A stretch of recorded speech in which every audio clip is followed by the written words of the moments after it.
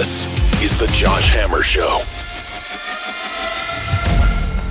What a thrill it is to bring onto the show this week a man who's been a good friend for a number of years now, and perhaps just as important, actually co-officiated my marriage literally 2 months ago.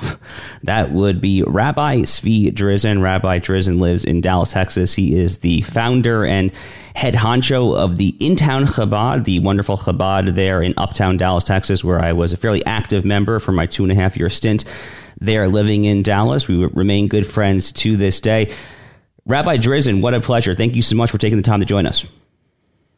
Josh Hammer, thank you for having me. And, let me officially on air once again wish you and your darling wife, Shira, Mazal Tov. Congratulations on the beautiful wedding that you had. Well, it couldn't have been as beautiful as was without you and your stalwart Rebbitzin 80, who of course is a heroic figure for all current parishioners and alumni of the In-Town Chabad community in Dallas, Texas. It really was just a beautiful, beautiful chatuna, beautiful wedding ceremony, and you were an indispensable part of the whole weekend, my friend. So it's great to touch base with you here again on our program. I want to ask first just about Chabad, about the movement within Judaism with which you are affiliated, because Chabad, as the listeners know, has been in the news quite a bit recently with the very exciting and perhaps eccentric new president down under, Javier Milei, who has just recently been in Israel, who is very connected to the Chabad movement. And that's given Chabad, I think, a lot of global headlines recently. So it might be worth unpacking a little bit for the listeners here. What exactly is Chabad, and how is it different from other strands of Judaism? Oh, that's interesting question. So Javier Milei, my understanding, is trying to do things differently and has a pretty broad view rooted in a lot of interesting economic theory, and also has found tremendous inspiration within Judaism. And particularly, Chabad would make a likely home for that kind of inspiration, because Chabad, which is a Hasidic group, hundreds of years old, has in America under the late Rabbi, who is the leader of Chabad, really took this view that Judaism, while it has a particular message to the people who are part of the covenant, i.e. Jews, also has a very broad global message that everyone in the world, the Rebbe thought, ought to hear. And that is that there is a one God in this world, and that we are all responsible for each other, and that goodness will overcome darkness if you do good. And the Rebbe corresponded in his life with presidents, prime ministers, all sorts of people in politics, military, businessmen, Jewish and non-Jewish alike. One of my favorite stories about the Rebbe's engagement in politics was there was the first Black congresswoman was a woman named Shirley Chisholm. And she was, I don't know if it was the 80s or the 90s. She was from Brooklyn, and they put her on like the farming committee or something, just to like stick it to her. Like, what does a girl from Brooklyn know about farming, or something like that? And she had an audience with the Rebbe, the leader of Chabad, and she kind of complained that, they have me out to pasture on this committee, and they're trying to marginalize me. And the Rebbe said to her, "What do you mean? You're on this committee that's responsible for food. Like, there's hungry children in America that you could, use your clout and your influence." And she, I believe, started the SNAP program based on this inspiration. And she tells the story. You can Google it. So there is this conversation that is potentially happening between various, for Hasidic Jews, Chabad, that think that we think, me being a rabbi, that we have a message for everyone in this world, Not one necessarily. Judaism does not believe that people should convert to Judaism if they're not Jewish. However, there are certain fundamental principles that are applicable broadly. And it's no shock that America, we have these debates around the Ten Commandments. The Ten Commandments are seen as by people everywhere in the world as a bedrock code of morality. Has something that has to be understood, but Judaism as such certainly has what to talk to the world about. So that's a great segue, actually. That's pretty much exactly where I want to take the conversation. So let's talk about this delineation between particularism and universalism within Judaism. So Judaism and Christianity are similar, of course, in many ways. We share large swaths of the Bible. We are two of the three largest monotheistic religions in the world. Both come ultimately from Abraham and so forth there, but they are different in some ways as well, because Judaism, some would describe it as a quote unquote faith, but the way that I was always taught it is that it's probably more appropriate to think of Judaism as a nation or a peoplehood. I mean, this is right out of the Bible. This is right out of Genesis, right? Where God uses the verbiage of nation, obviously not in English, but that is a translation there. Whereas in Christianity, the whole notion of the Gospels and John 3:16 is it's more of a true faith-based thing. It's more inside of the mind, between the ears of thinking, as opposed necessarily to being born into a nation and so forth. But having said that, I'm fascinated by the point that you're bringing out here, which is that Judaism does have a universalist message to the world as well. And you see that in Judaism with the 7 laws of Noah, the Noahide laws, and in particular, above all, what you're getting at here with the 10 commandments. So I would love, Rabbi Drizin, if you could just talk a little bit more about your view of the 10 commandments specifically, which we just read about in our weekly Torah portion in our Parsha just a couple of weeks ago. Talk a little bit more about the 10 commandments, not necessarily from a strictly Jewish standpoint, but how you see the 10 commandments as being just the bedrock of perhaps America, perhaps Western civilization, really just how you see it. Oh, there's a lot there, and it's a great question. So I would say, in Jewish tradition, it's not actually called the Ten Commandments. It's called Aseret HaDibrot, which literally translates as the 10 utterances. Now, why is that important?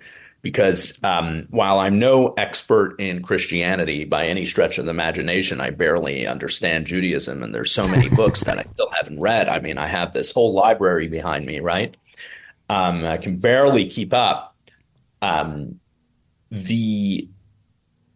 first of the 10 utterances in Christianity, I believe, is universally seen as not a commandment. I am the Lord your God who took you out of the house of slavery and took you out of Egypt. In Judaism, we do see that as the first of the 10. And just those words alone, I think you can build an entire world outlook from that. And I think it speaks to the unique perspective that Judaism has vis-a-vis God. Because what happens here is, if you think about this verse, I am the Lord your God. This is not in third person. This is in first person, God speaking to you, not just the Jewish people who were standing there, but you as the reader and every person who's ever read it. I am the Lord your God. I am yours. When you talk about that level of intimacy, of a connection, you're talking about something really interesting. You're not talking about a God of, say, blind love that loves all equally. You're not talking about the source, the energy, something that is the way most people think about God as distant. When people think about children, you think, when I ask my students, where's God? Everyone kind of points up. There's this instinctiveness about Western society that says God is distant. And what the big 10 are telling us is, I am the Lord your God. God is speaking to you directly in the most intimate way possible. God is saying, I am the Lord your God who just took you out of Egypt. The Jewish people are standing there 7 weeks after the most traumatic, wild escape from being slaves. Imagine you just escaped and you don't know who it is who's doing all these things. And suddenly you hear this voice, all the Jewish people together here. I am the Lord your God who just did this for you. I am yours. Like, there could not be a more intimate conversation. And when you think about an intimate relationship with God, a direct one, without intermediaries, without anything else but me and God, God who talks to me, and thus God who hears me, and also by extension expects certain things of me. That is a whole ethos of choice, of responsibility, of connection, of that you fundamentally matter, of all the billions of things in this world and all of time. God chooses to speak to you in the first person. An entire worldview is right there built, just there in that first statement. Well, we're going to get to a very quick commercial break here. We're joined by Rabbi Tzvi Drizin. He's our special guest this week. He's the founder of In Town Chabad in Dallas, Texas. We're going deep on theology this week. Stay with us. We'll be right back with more with Rabbi Drizin.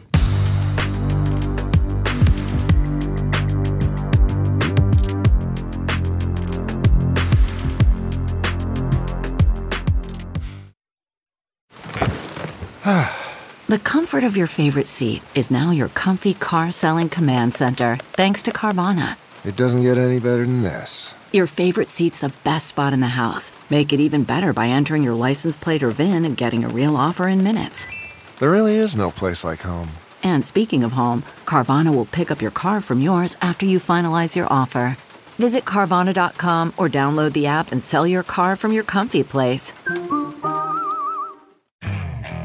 Okay, picture this. It's Friday afternoon when a thought hits you. I can spend another weekend doing the same old whatever, or I can hop into my all-new Hyundai Santa Fe and hit the road. With available H-Track all-wheel drive and 3-row seating, my whole family can head deep into the wild. Conquer the weekend in the all-new Hyundai Santa Fe. Visit HyundaiUSA.com or call 562-314-4603 for more details. Hyundai, there's joy in every journey.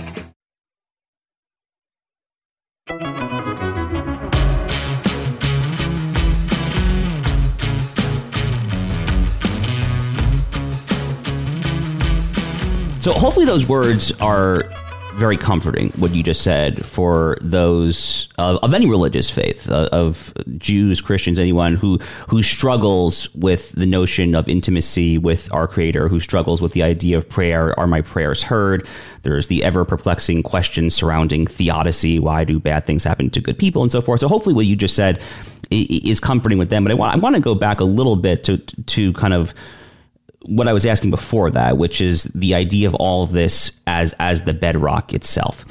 Without the Ten Commandments, obviously by definition, you don't get Judaism, but you don't get any of this. I mean, you don't get Christianity, you don't get Western civilization, you don't get America. I mean, going back to the founding of America, I mean, Rabbi Tzvi, I know that you're well learned in the American founding, as I would like to think I am a bit myself as well. You can go back to the founding era debates over what the Great Seal of the United States was supposed to be. I mean, Benjamin Franklin famously wanted the Great Seal of the United States to be Moses parting the Red Sea. He lost that debate. The Great Seal ended up being something else.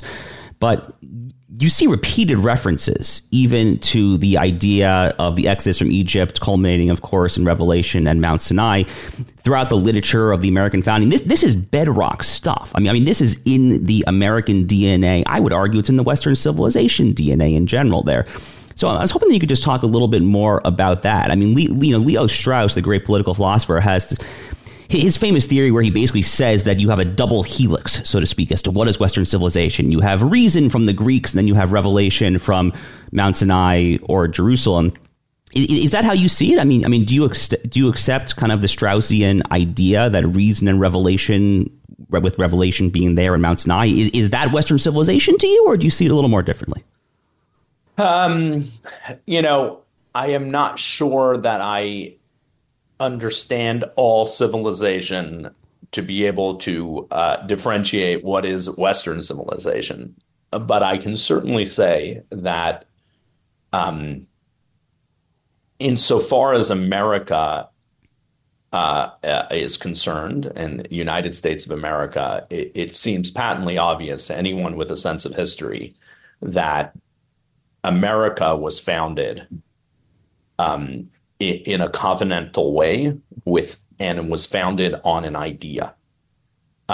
It was not a country that was a priority, a country of people that just kind of evolved into a government. It was a group of people who very consciously decided to change their course of history and create a very intentional type of a place that was based on the principles, our Constitution, principles of liberty, the pursuit of happiness, all the things that are delineated in our founding documents. And many, if not most of the thinkers that powered that were very deeply related in some kind of religious tradition. Christianity, certainly with a heavy dose of the Old Testament, as they called the Torah. Now the question I think that is most on people's minds today is whether that is still relevant in the world today. Can America just be a country of its people, like, I don't know, France is, or Zimbabwe? Or is there still need to be something particularistic about our country? And that is some of the real arguments that are happening today. Can we continue in this, United States of America? Can it remain united without a common bedrock principles? This is where some of the great debates of our country are going. And it seems, it seems, I'll tell you what's happening in Israel is very instructive, ought to be very instructive, because we experienced a little bit of it after 9/11, but not to the same degree. We tend to go sideways when we're not connected with our purpose. When we think that there isn't danger, people tend to start bickering about all sorts of things, and there's factions and there's politics, and people get vindictive. And that's what was going on in Israel, very much so up until October 7th. And then it comes this tremendous attack. And suddenly people realize that all of these things are not important. And what's important are the founding principles. Israel has a set of founding principles that every single person in Israel is firmly behind, which is that the Jewish people need a homeland, and this is the only place that they can go. In America, we have been living in such incredible peace and with so much freedom that we have the luxury of being aggravated by, microaggressions and things like that. And hopefully we don't need to suffer some kind of major attack to come together and rededicate ourselves to our purpose. And our purpose is fundamentally just, fundamentally holy, and absolutely based in principles that are first articulated in the Torah and in the Old Testament. The idea that man is created in the image of God is right there in chapter 1 of Genesis. And that idea endows man with a special liberty. Man is not a creature of anyone's rule. He's in the image of God that nobody rules. And therefore, says Locke, you enter into society in a contract, which is a contract that's agreed upon. You cannot take away the fundamental human dignity. So these are principles that are absolutely fundamental to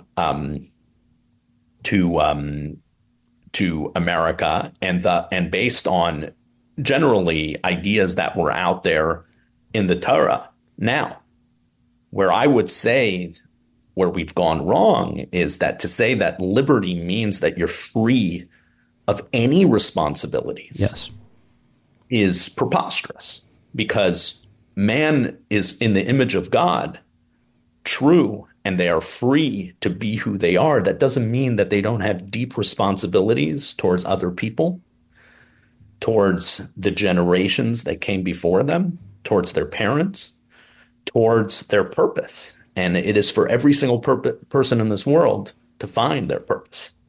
So there's so much good stuff to unpack in there. One thing that I want to highlight, because this is a point that I've made many times over the years, and I think it's so important. I get sick to my stomach when I hear people cite the Jeffersonian rhetoric in the Declaration of Independence. And it's true that he begins that famous clause, we hold these truths to be self-evident. He is appealing to universal reason. He is obviously a student of John Locke and the European Enlightenment. But it's just so important what you said, that this idea that all men are created equal, that we are made in the image of God. It's right there in Genesis 1:27. You know, male and female, he created them. We're all made in the image of God. So yes, you could argue that it's universally obvious, that you can just use the old noggin, as they say, to come up and derive this conclusion. But you also could just open up the Torah, the Bible, and just see it right there for yourself. But I want to then follow up, Rabbi Tzvi, on this other point you made, which is also just so important, about a perverted and you might say perverse conception of liberty, and how I think that is just so increasingly degrading not just this country, but so many countries around the world there.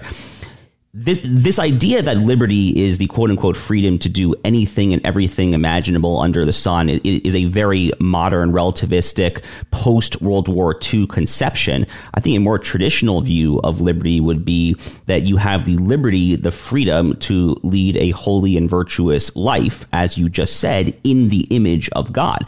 In many ways, I actually think of Orthodox Judaism as being the OG conception, you might say, the original conception of what liberty actually means, because we have 613 commandments. We are commanded to live according to very certain guardrails, very certain strictures there. Why don't you talk about that a little bit? The Jewish view, given the commandments, what we call the mitzvot, of liberty. What is the Jewish view of liberty?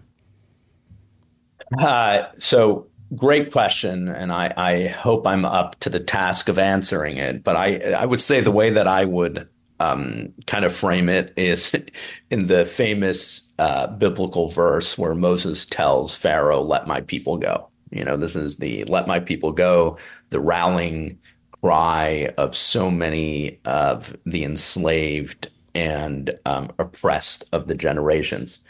Yet the second part of that verse is so not well known. "Let my people go so they may serve me in the wilderness." Moses told God to tell Pharaoh to let my people go so they may serve me. There is, in that first of the 10 commandments, "I'm the Lord your God who took you out of Egypt. Thus your allegiance is to me." Bob Dylan said it best in one of his great songs. You got to serve somebody. It may be the devil or it may be the Lord, but you got to serve somebody. The idea that man will be untethered for any amount of time is nonsense.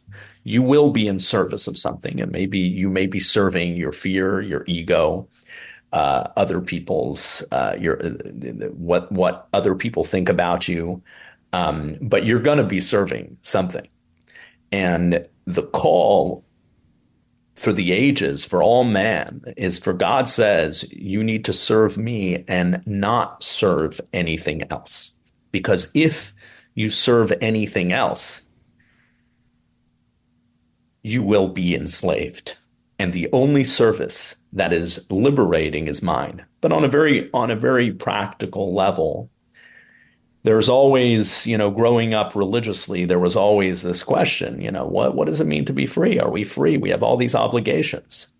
And, as you mature, it becomes an interesting dialogue. Anyone, you're Josh, you live in Miami, the city of partying and, Bitcoin revolution, I'm not a big crypto guy myself, Rabbi, I gotta tell you.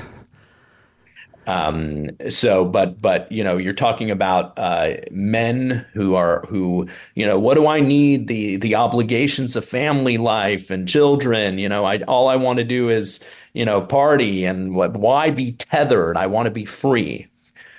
And anyone who can think a little bit past last night's bender understands that you can if you want to have true freedom, it often means being very much attached. If you want to have true freedom, it often times means being very much attached. No, that's profound stuff there, and that is the more traditional conception of liberty, of freedom, before I think it was ultimately changed for the worse in the latter part of this last century. In our time remaining here, you said one thing that I do just want to follow up on once again there. You made reference to this idea that you have to be attached or have meaning to something, whether you find that in God, in religious authority, in religious scripture, is a question.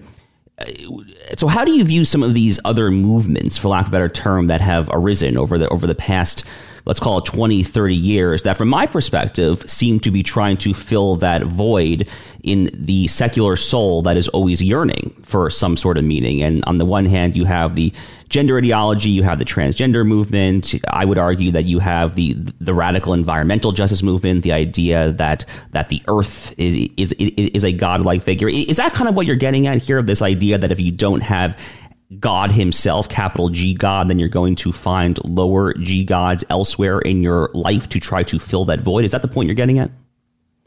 Yes, but I wouldn't be as stressed as you are about the latest isms. These things have been these things have been around forever. Every single generation has its seductions. It has its temptations. The Jewish people who had just seen God at Sinai suddenly are worshiping a golden calf 40 days later. We tend to, many people tend to make such a big deal about all the things that are current and they go crazy about it and give it so much energy. Unfortunately, I think it's just used a little bit to divide people, all the things that people who are traditional are scared about. It's not any worse than it was 100 years ago, 500 years ago, 1,000 years ago. Every generation has its temptations. I think we would do a lot better with articulating what we are about than obsessing over the perverse ideologies of the day. Whatever they are, they're nothing. They don't recreate because they don't have children.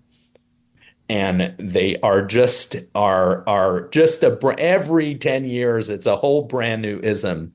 Let us build beautiful families. Let us articulate what it means to trust in God, to live a life of purpose and meaning and smile and be ethical.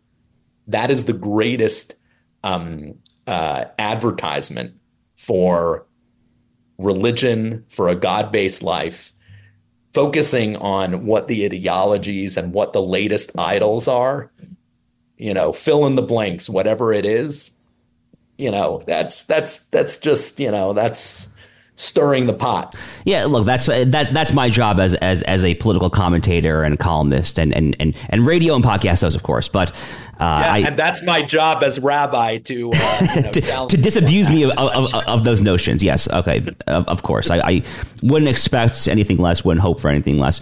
So why don't we wrap up on this note then? You referred earlier, you used the word covenantal to describe the American founding, which is a very powerful word. Obviously, the notion of a covenant is imbued throughout the Bible. It is very much a part of Judaism, is very much a part of the Jewish peoplehood, the idea of the Abrahamic covenant and the other covenants that are discussed in the Torah. And I want to get your thoughts then. If America is a covenantal nation, what does it say about what we are currently seeing out there in the aftermath of October 7th, the unambiguously skyrocketing anti-Semitism?